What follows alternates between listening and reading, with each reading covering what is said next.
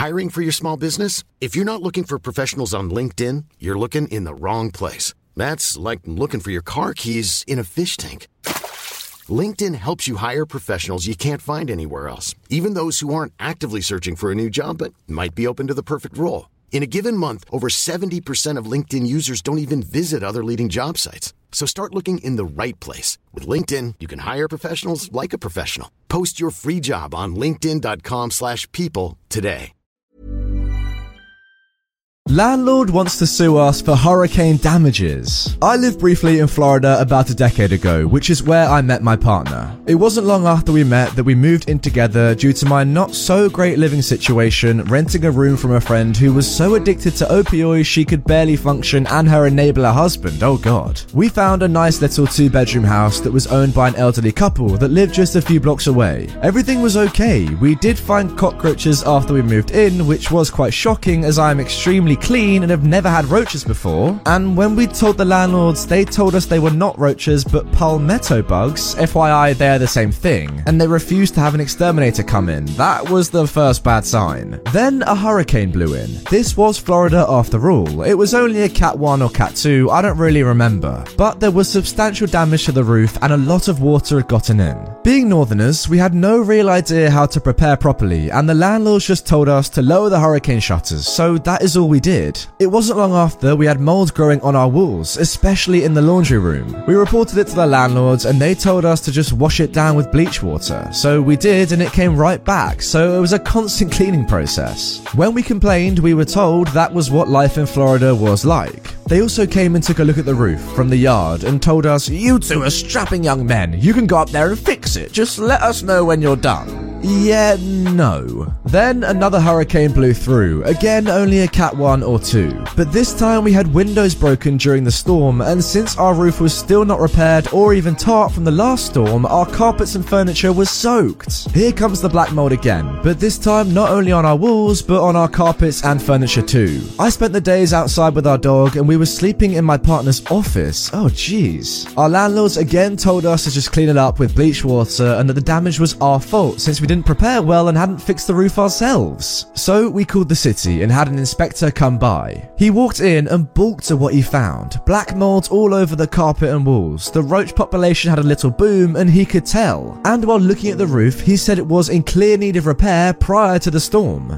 And it still hadn't been tarped. The best part is, when I was standing at our open door with the inspector just inside, the old man came walking up talking about how we better have repaired the roof and how they were going to charge us for all repairs and carpet replacements and mold removal, yada yada yada. Cue the city worker who came around the corner and asked him if he was the owner. He said yes, and the inspector told him he was condemning the house because it was not habitable and that it was not our responsibility as tenants to make or pay for the repairs. He also recommended that we should be released from the lease. Never seen an old man wobble away so fast. Later that night, his wife called, raising high holy heck about how she was suing us for damages, how we were not getting any money back, blah blah blah. She also said she had removed the condemn/danger signage that was placed on the door because it was embarrassing. People knew it was our property. But she made a mistake. She wrote us strongly worded letters about how we were taking advantage of the elderly, how all the damages were our fault since we didn't do any repairs, how she would not release us from the lease, and how many lawsuits she was going to hit us with. After contacting the inspector who saw our house, who took another trip to the house to replace the signage, we turned all of this in. He laughed and sighed and said he knew exactly how to handle it, since he saw this all the time after hurricanes, and if they actually sued, he would testify in our favour, since what they were doing was highly illegal.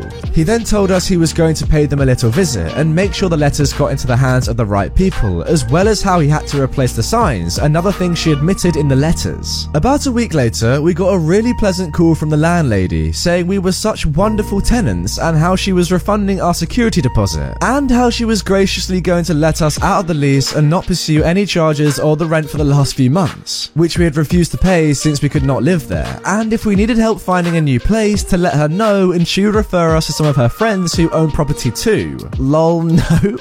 We did learn, because we were watching the situation, that the house had to be gutted and completely remodeled. We actually parked up the road with some takeout and watched a crew haul out sheetrock and carpet. They could have saved themselves thousands if they had just called a roofer and someone to clean up the mold instead of making us call the city and have the house condemned, and then do whatever they did to make them change their minds and everything else. Still wish I could have been there when they were confronted by inspectors the second time. The first was glorious. Well, if you didn't know what this subreddit was about before this story, you probably do now. To summarize, the landlord expected the tenants to repair the damage from a hurricane themselves, and then when another hurricane caused even more damage, the tenants had the house condemned and the house had to be gutted, costing thousands. Now that is some sweet, sweet revenge that you love to see. Moving on to our second story. Hit my car and try to get away, I'll track you down and make you pay double. So me and my fiance at the time, who's now my wife, were driving around looking for dresses for her bridesmaids to wear for the wedding. We'd been going from place to place looking for something she liked, but we'd had no luck. We had just finished leaving David's Bridal and were leaving the plaza. It had been raining a lot, so the roads were slick. As I reached the intersection of where the plaza met the road to turn out, another car came turning in. Unfortunately, he didn't brake soon enough and skidded into the front end of the driver's side. Thankfully, everyone was okay. We got out of our cars and looked at the damage. His car, of course, was completely unharmed, and mine had a minor dent. He looked about 45-ish and had his son in the car with him. We exchanged names and phone numbers. He let me know he was on the way to work, and I told him we were just wedding shopping. I was 22 at the time and very naive as to what to do in case of an accident. He told me that we both seemed pretty busy and that we should just handle it ourselves since we were both busy. We didn't call the police, my mistake, and he told me to get the damage looked at to see what it would cost. I took the car in 2 days later and they quoted me $1,100 for the bumper to be replaced. I texted him and he told me he will be getting scholarships in 2 months when he goes back to school and he would be able to pay me in cash then.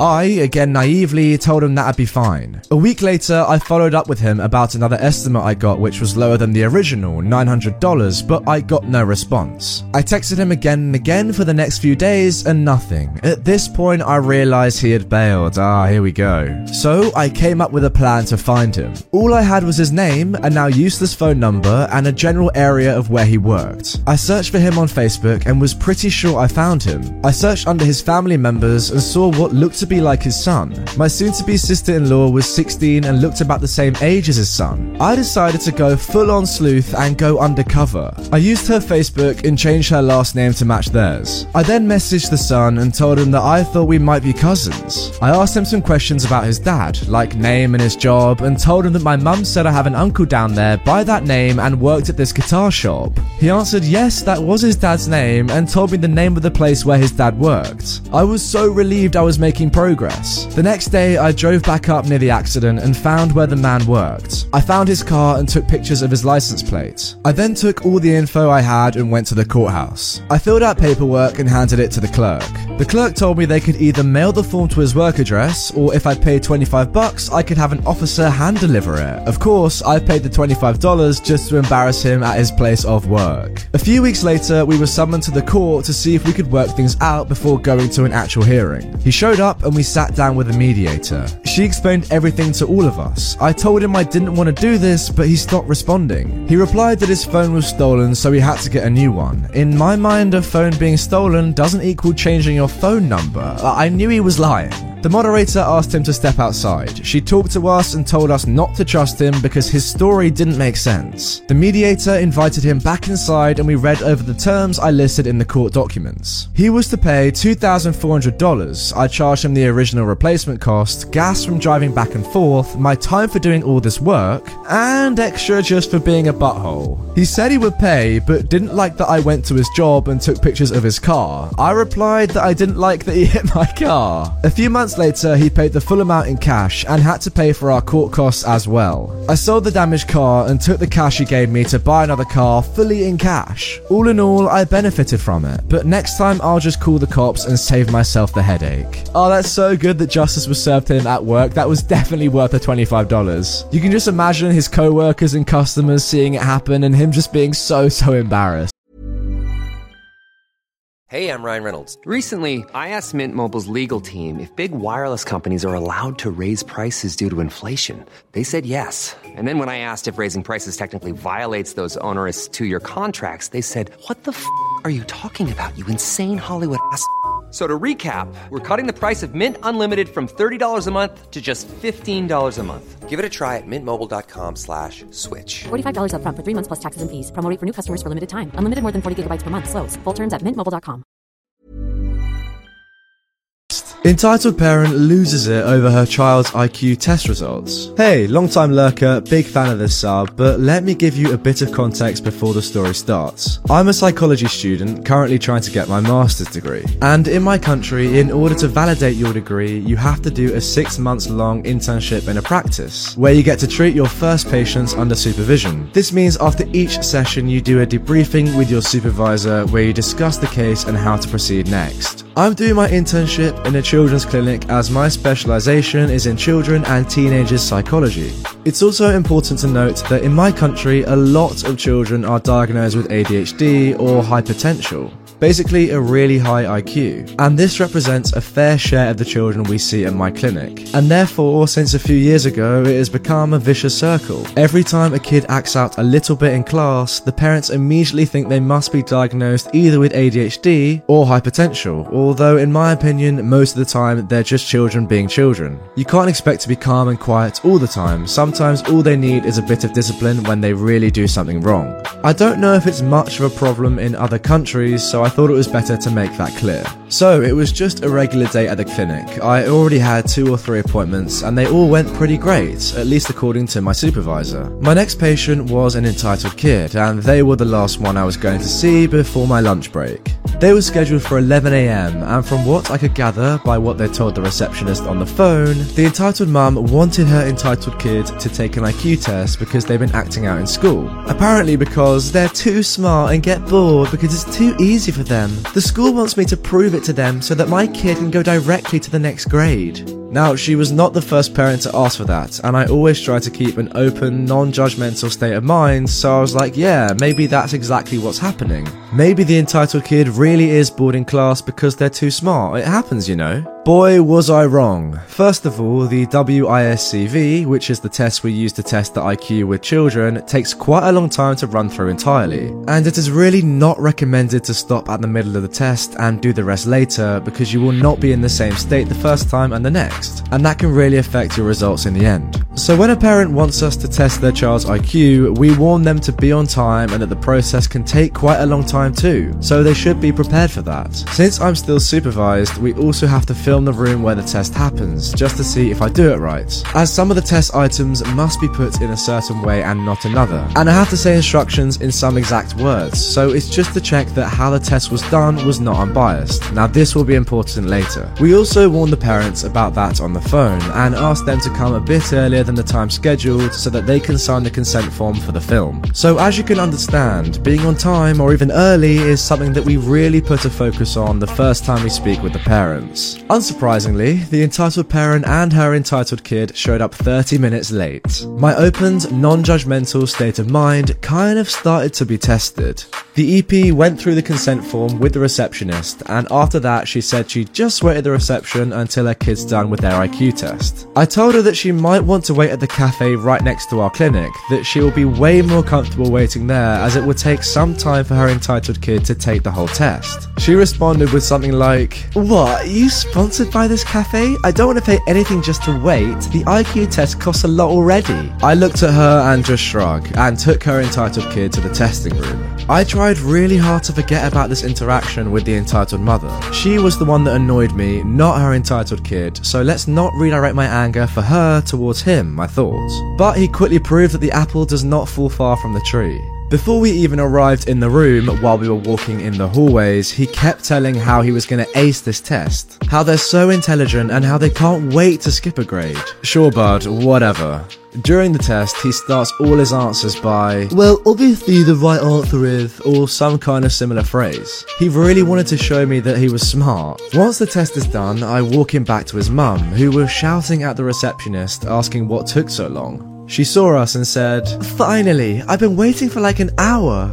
To which I responded, "Well, I did tell you it would take some time." She stared at me for a few seconds, sighed, and rolled her eyes like I just said the most annoying thing in the world, and asked me when they could expect the results. I told her I had to get them checked by my supervisor before telling her anything. She then said, "Oh, so we have to wait again?" And I said yes. I told her that we would call them in the afternoon for the results. She raised her arms, grabbed her entitled kid, and left. During lunch, I go through the results with my supervisor, and we discover that the entitled kid has an IQ of 104, which is clearly average and far from the IQ you need to be diagnosed as hypertensial. My supervisor watches the video of the testing and says I've done everything right and that I can call the entitled mum to tell her, which is exactly what I do, and she is furious. She says she doesn't believe me and just hangs up. 20 minutes later or so, she barges into the clinic and demands to see me. I was just finished with another patient, so I tell the receptionist to tell her to come to my office, which she does. She yells at me for about 10 minutes. "How dare you say my child is not smart?" That is not what I said. "Then how do you explain how they get bored in school?" "Well, maybe it's because you're just a student, you're not an actual psychologist. I want a real psychologist to test my child." "Actually, my child is the smartest in the world, how dare you?" At this point, everyone in the clinic can hear her rant, even my supervisor. So he comes in my office and asks if everything is okay. "No, not everything is okay. This dumb student here says my child isn't smart. You need to test them again." My supervisor looks at me and tells me to leave and that he'll handle it. From what I've heard, he stayed very calm while explaining to EM that no, 104 IQ is not hypertensial and maybe she should see the problem from another angle. That he watched the videos of the testing and that I didn't do anything wrong. He stayed so calm during his explanations, I was really impressed. I don't think I could have kept my cool like that. You know, they warn you about entitled parents in psychology classes, but geez, I did not expect that. Now, I'm pretty sure that 104 IQ is actually not that bad. I think it's slightly above average, according to this graph anyway. So the kid is definitely not dumb, he's still pretty clever. I'm just surprised that his mother's influence hasn't dropped his IQ down by about 30 or 40 points. Moving on to our next story, entitled mum left her 3-year-old kid alone in the pool and gets mad at me, the lifeguard. So, during summer holidays, I work as a lifeguard in a swimming pool. This story is not from this summer, but the year before. I worked in the only pool of a small town, but as this was the only big pool for around 30 kilometers, we had lots of people. We reached 1,000 entries in a single day once. There were 4 different basins in the pool. The regular 25-meter swimming lanes, a smaller one, 15 meters, a more shallow one for kids to play, and a really shallow one for toddlers. We also had a separate area with jacuzzis, a sauna, a hammam, known as Turkish baths apparently, well that is the Turkish word, where children were not permitted entry. So the story. As I was on my chair, I was scanning the area when I saw this young woman with her child who was no more than 3 years old. She had the typical "I dropped out of college to care for my son and I am more important than you" look. I did not really care at the time. For me, she was just a regular client amongst the nameless mass. But a few moments later, she walked past me to the spa area alone. I start to look around and see the kid, wandering aimlessly just next to the water, starting to run around looking for his mother. I think it was a little boy, although I don't 100% remember that. That cannot be good, I thought. I went over to talk to the kid when, after running around, he fell in the deep pool. I instantly grabbed the lifeguard tube we used to get people out of the water and carried him safely on a chair so he could get dried. Mind you, quite a lot of people were massing around us, including one of my colleagues whom I asked to go and get the lady. Enter entitled mother. As soon as the entitled mother sees her kid sitting on a chair, she rushes to him and slapped him dead hard across the face. Needless to say, everyone was shocked. I grabbed her and pushed her away and tried to talk to her. The conversation went approximately like this. "What are you doing? Why are you slapping him? Are you crazy? He's a little disobedient idiot. I told him not to." I was completely puzzled. Not to do what? Go in the water, dang it. He doesn't know how to swim. Why the frick would he go in the water? I told him to wait for me. At this moment, I started to get angry. Unlike most people I see posting here, I do not mind confrontation at all. I basically told her that what she did was completely stupid and irrational, and that one must be an idiot to expect a 3-year-old to obey like that. I'm pretty sure I said it in more professional terms, but you get it. She then proceeded to turn the fault to me. Also, why didn't you prevent him from getting in the water? Are you even a real lifeguard? You should be watching over him. I pointed at the pool and told her, see all the people here? I can watch over him just like I can watch over the hundreds of children I see each day. No more, no less. After that, she got out of the pool, screaming and shouting insults at me and my colleagues. I told my boss about it, and the pool is now closed for her. No dramatic ending. Oh yeah, and the kid turned out fine. He had the time to drink a bit of water, but none of it went the wrong way, so it was fine. I can't imagine leaving your child alone anywhere, to be honest, but leaving your kid alone, a 3-year-old kid by the way, leaving them alone at a swimming pool when they can't swim, that's one of the most stupid things I've ever heard in my life. In all honesty, that is a clear and irrefutable sign of abuse and neglect. Imagine what the kid is going through at home. I feel for that guy. Hey, it's Paige DeSorbo from Giggly Squad. High quality fashion without the price tag. Say hello to Quince. I'm snagging high-end essentials like cozy cashmere sweaters, sleek leather jackets, fine jewelry, and so much more. With Quince being 50 to 80% less than similar brands. And they partner with factories that prioritize safe, ethical, and responsible manufacturing. I love that. Luxury quality within reach. Go to quince.com/style to get free shipping and 365-day returns on your next order. Quince.com/style.